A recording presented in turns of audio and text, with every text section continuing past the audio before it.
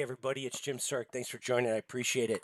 So it's been about a month or so since the last podcast in which Tom Patzelt and I talk about commercialization as an initiative within startup medical device companies versus commercialization being something you do 90 days before an FDA and hand the hot potato, as Mike Moore said, to the commercial leader and hope to God that he or she can make something of it.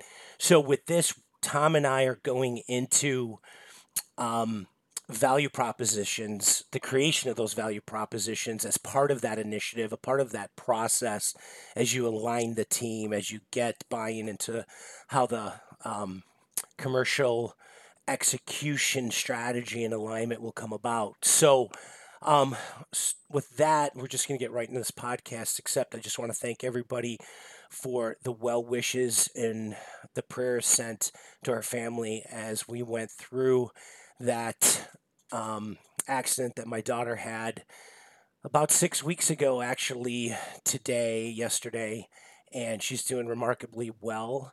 She decided she wanted to go back to work and could not stand not being active. So you could probably tell she's my daughter. And I just want to thank everyone. And without further ado, let's get at it.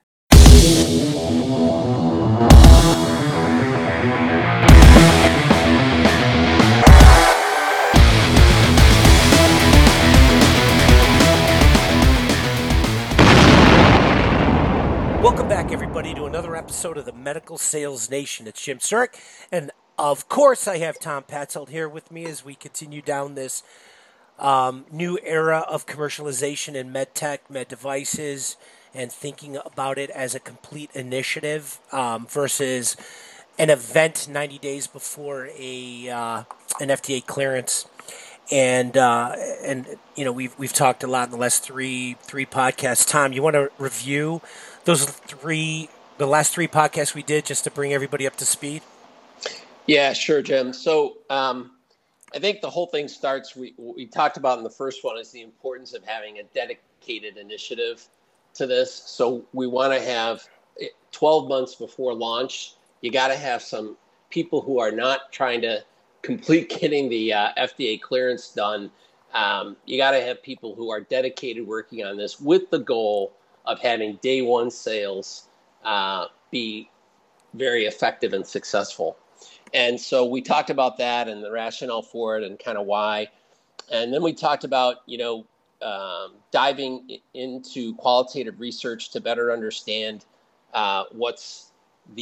basically who the key stakeholders are, why they're going to buy the product, what the profile looks like, what's important to them, problems they have, et cetera.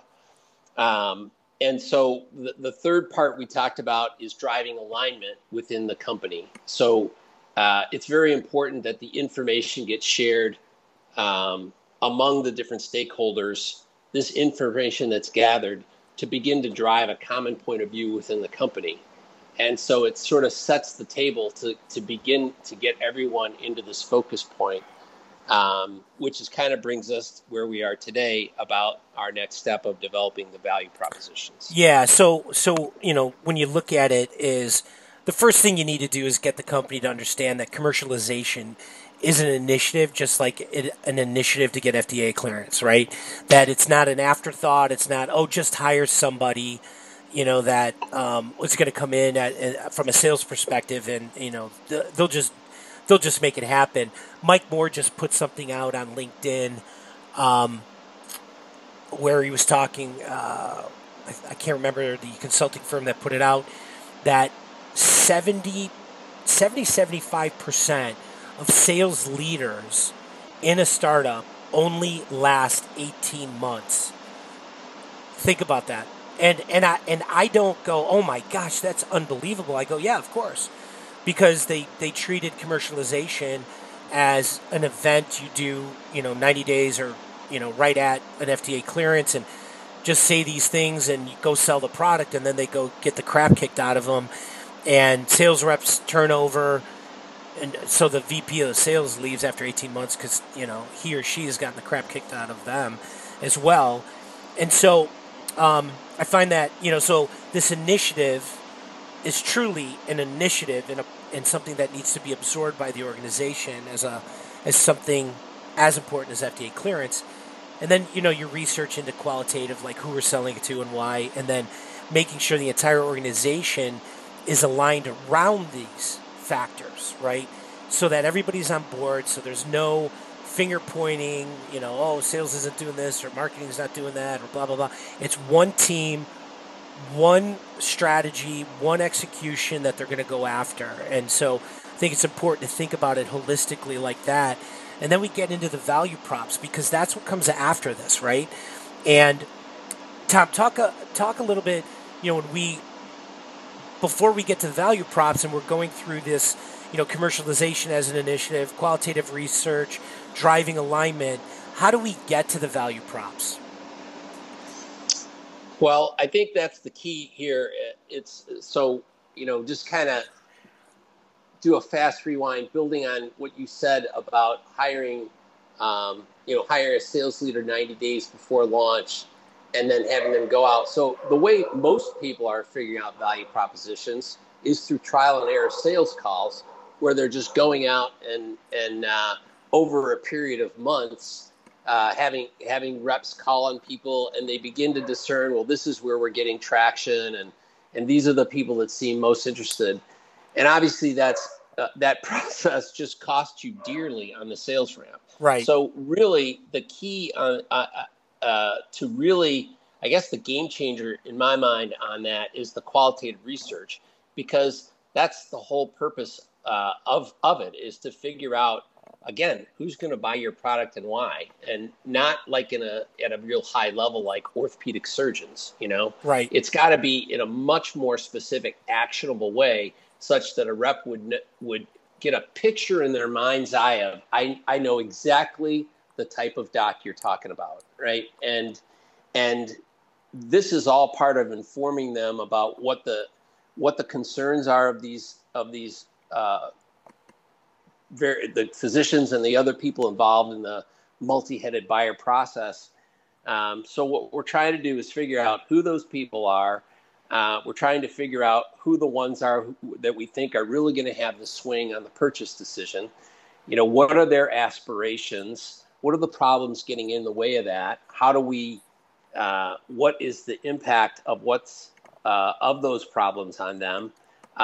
What a solution might look like, and then, how our product can solve that. So really the work that you're doing in the qualitative research is exactly aligned with getting the answers you need to do the value prop. So for me, the value proposition work, it's something that just flows so naturally from the qualitative Correct. research that it's just it takes something that companies struggle with for a long time, and really ends up, negatively affecting their revenue build, when the reality is you can get 80% right with this work that you do beforehand. And again, we're not saying that, I could hear people say, well, Tom, when the sales reps are going to start calling, they're going to learn things.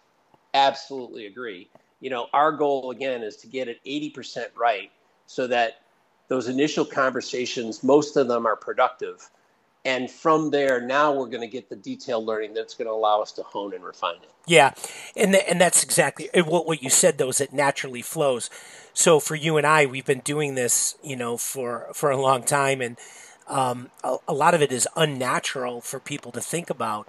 And this process, this initiative, that you and I have worked together on for years and beforehand, but it's really understanding that you're coming out of this qualitative initiative. You have corporate alignment, first off, right? Everybody understands what you're trying to do. Now you do this qualitative assessment, research, and now you bring everybody back together, right? Exactly. And you bring everybody back into a room, right? You get marketing, you have sales, you have R&D, product development, and even clinical or medical affairs, because you'll find out that, hey, do you have any, clinical proof that this actually works? And right, and you'll say to the clinical team, hey, they really want some clinical data on this, more than a 510K approval, and so So you bring the folks back in, you bring the team in, and you remind them, hey, remember we agreed about this process, this initiative, and we're all aligned to work together. So we did this qualitative research, and this is what we've learned. And now I'm going to take a not a step back, but a sideways step here. But we're going to frame it in a what is the clinical value, what is the financial value, and what is the strategic value to the doctor, the patient, the practice, the facility, and the healthcare system, and align that research to what we learned, right? So that it matches that funnel. So that clinical, financial, strategic funnel, you consider it a funnel as you're dropping the product through the top of the funnel, and you have to answer the clinical questions, the financial, and the strategic questions. So when it falls out of that, then you align it with what you learned through the qualitative research. And then you start aligning it because you will have people that said, obviously, are going to talk about the clinical. Well, tell me the clinical benefits to the patient, to the doctor, the healthcare system. What are the financial benefits? It's not always making money. It could be saving money, making money. It could be for the patient that the patient is actually going to have a lower out of pocket cost because of this procedure. So, anyways, that's where you bring everybody in and you start walking through that. And it's not, a 3-hour process. It could take, weeks to get done until you get that alignment and start sharing ideas. Thoughts on that, Tom? No, I think it's I don't know, to your point, it just seems like a very logical flow, So, I mean, at the end of the day, we know that for disruptive products, customers are going to buy based on value. And, that's been documented, challenger sale, any number of different sales processes talk about the importance of value. So, I mean, you think about it, this is exactly what they need. And so we're just putting this together so that we then have our story. And now we can put that into a sales talk track. We're getting ahead of ourselves. But, once you understand the value proposition, you can easily put that in there and build the questions you need to surface it, et cetera. But it really just starts with making sure you understand how you're going to bring value to them in those three categories. And yeah, kind of working it. Yeah, and the interesting thing is that when you start down this road of clinical, and you have the product development team in, and we've seen this, right? So the founder of the company, right, the VP of R&D, product development folks, whether it's on the marketing team or whatever, you present to them, hey, this is who we think the customer is, and this is the clinical value that they're looking for. You will get disagreement because the product development team have wrapped their arms around this product for the last 5 to 10 years, right? And they have built this product based on what they thought the clinical need was. Now, it doesn't mean that they're wrong, right? I'm not saying that, but they're going to learn something new from this. And then you're looking for, you don't want to build consensus building. I shared this once when I was with Advanced Bionics with the product development team. I said we cannot just go to a consensus building process because then we're building mediocrity, right? I don't want to make everybody happy in this room just to make everybody happy because we're just going to be mediocre. We have to challenge each other. We have to say, no, I just don't agree with you. But at the end of the day, we have to walk out of the room with these clinical values and for the multi-headed customer and work through this together to understand and also understand we could be wrong, right? But at least we're in a better position than we were if we would have just launched this product and went out there and got all this feedback and then scrambled after we have 20, 30 reps out in the field, dying every day. So I think that's really important to understand this process. It's not only you're extracting the value based on the qualitative research, but then sharing it back with the team and then having the team share back and understand it's not a contentious process. It should never be because you set it up in the beginning to say, hey, this is what we're going to do. And now we're doing it, But no, I disagree with you, senior VP of product development, because 80% of the customers that we talked to, potential customers, said this. And that creates a very dynamic conversation that leads to really good things. Yeah, I mean, this is the whole point of, if you didn't do the research and you got in that room, and then you're going to have the game of, what does an elephant look like, where everybody's blindfolded. Yes. And so everybody's going to be passionate, and they're coming from their truth.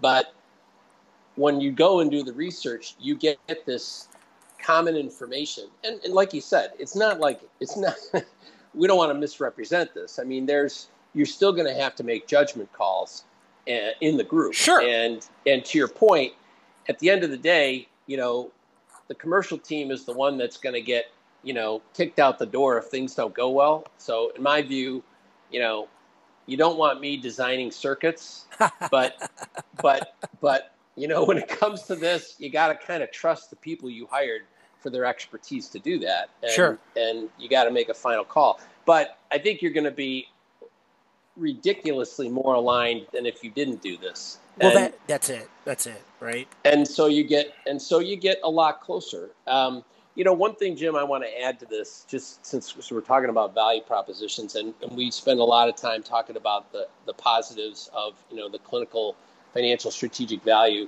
I think one of the things that's important, especially when you're in these group sessions, is to make sure you're talking about what is the cost that they're going to have to bear. And I'm not solely thinking about the price, but I'm thinking, when you have a disruptive product, there's always going to be a cost there of changing habits, doing things a different way. You're going to have to facilitate that. And I think companies can very easily underestimate those intangible costs, but they're very powerful, as we know, and they're going to greatly influence the strategy that we develop when we start talking about the go-to-market strategy down the line. But I think it's really important that is understood and articulated at this point. And so, an example is, hey, if you've been doing a certain, like, I'll just go back to our experience, at Intellis Medical, where we were trying to drive an enormous change. So there's an enormous sort of cognitive cost for the people involved, which is, say, I want you to go take the patients you've formerly been operating on asleep and treat them awake in your office. And so that has a transformational effect on the physician, their staff, everyone. Right. And all of these costs, this is stuff that we want to make sure we document so that we develop strategies to address that. So we're talking about that, right, with Intellis. I think that's a great point, and I think so many white papers can probably be written about the Intellis adventure that we all experienced. But that piece about the office, right? Mm-hmm. If Intellis took the time to go understand what it would take to have gotten the product into the office prior to a commercial launch, or even prior to, well, because really it was the Express product that drove that, before hiring 20 or 30 sales reps to go out and start selling that product, was to take 60, 90 days, which was hard to do at the time. It's easy for me to say now, but you've got money and you're burning it. And so, but to have gone out for 60, 90 days to truly understand what it was going to take to get an office to adopt an in-office procedure with an awake patient, you would have, if you would have done that research, you would have said, everybody, we need to take a step back here, right? Because our sales process is going to be long, right? Yep. It's going to be long because it's not just the doc we're selling to.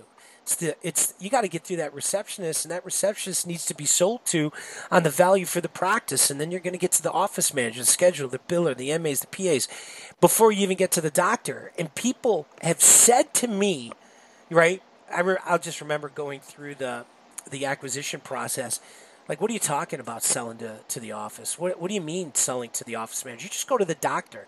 The doctor makes all the decisions. I'm like, not in that office, they don't, right? They spend more time with their family, with their office family, than they do with their actual family. And if their office family is irritated, and they're irritating that doc, they will cut you out, right? Because they don't need Yep. it, right? If you would have learned that, the process to product adoption would have, if you would have taken 3 months to 4 months, step back and have done that, then hire your reps, Right. your product adoption would have increased by 80%.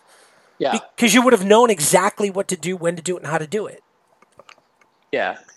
I mean, there's really just no substitute for learning about a market, before you begin developing the strategies and the tactics for it. And the cost in this case, so a great example is one of the costs that those physicians had to pay is, do I really want to have a revolt in my office? Right. Exactly. I mean, they're live, they're just thinking, oh my gosh, if I'm going to, put this in place, I'm going to have, and, people can say, well, sure, the doctor could decree it, but then now you've got all the, basically passive aggressive behavior. People aren't really on board. So it's just, it's like in every case, you've got to, when you have a multi-headed buyer, you've got to cultivate all the, key influencers who are involved in that. Yep. And you better have it done before you engage the decision maker. Because the first thing they're going to do is ask their influencers. And if they don't know anything about it, their reflexive response is going to be, this sounds like new work for me. Or exactly. I have to learn, I don't want to do it. Yeah, exactly. No, and that's the cost. The cost is too, I'm going to have to buy equipment, right? So you're talking actual financial costs, right? You're talking costs about I have to change my schedule, right? I mean, there were so many things that there was a cost to that end user. Now, there was obviously benefits, to that, but if you just would have taken the time to understand that, we would have gone into that marketplace with, with that high level consultative approach, not selling, but hey, this is how it works. This is what you do. This is how we're going to make it happen and make everybody at ease. Because those that did it the best, the office went to the doctor and said, you've got to talk to this sales rep because they have something that's so great. Right. And, exactly. And your sales was done by then, you just had to teach the clinical aspects of it. Obviously, there was more to it, but you were so much farther down the road. But go ahead. Well, I was just going to say, from the outside, anybody would look at the Intellis story and say that's a wild success story, right? And truthfully, I mean, obviously, the company had an IPO and a over $600 million acquisition. By any measure, it was really successful. But the reality is this: you and I look at that, and we're like, you know what? We could have got to that place faster. Correct. If we had done some of this stuff differently. 100%. And so you just got to keep learning, and you do stuff you learn, and you move on. But I think now it's just, I mean, you apply the lessons, the good and the bad, all the time. Right. Well, it's just like Jeff Greiner. He's the CEO of Advanced Bionics. And CEO of Valencia Technologies today, is that he would say, Jim, we're just an accumulation of our life experiences, right? And you can't accumulate that knowledge until you have life experiences, right? And so as we go through our life, it's unfortunate that, we're the smartest person, that we ever could be when we're on our deathbed, right? You just wish you knew that stuff when you were 30. That's why we're doing these podcasts, right? Is we're sharing this information with the audience, and whoever wants to learn from, our failures as well as from the successes that we've seen, because we've seen it, and experienced it. And to your point, Tom, I think is just brilliant. Intellis would have been much more successful, if we knew this stuff before going into it. I think that's a very profound statement. And now we know, right? So now it's like, okay, now we know what we have to do beforehand. When you talk about this cost thing too, I think it's something to think about. Is I read a post on LinkedIn by Dr. Dasa, D-A-S-A, and he talks about medical devices and the decisions that doctors have to make with their partnership with their hospitals, systems that they're in. And he talks about there's only so much room on our plate to be able to ask for things. Like I only have so many more bullets in my gun, arrows in my quiver to be able to get what I need. You guys better come to me with incredible value for me to adopt your product. And that's what this process is about, right? It's about looking at this because just from a market environment, you better go deep on these value props. You better do that qualitative research so those value props are very meaningful for doctors to pull out one of their bullets or their arrows to say, okay, I'm going to shoot it for you. So put it in that perspective. Yeah. If you can't somehow connect your product to, whatever burning platform is in front of them, they're not going to talk to you.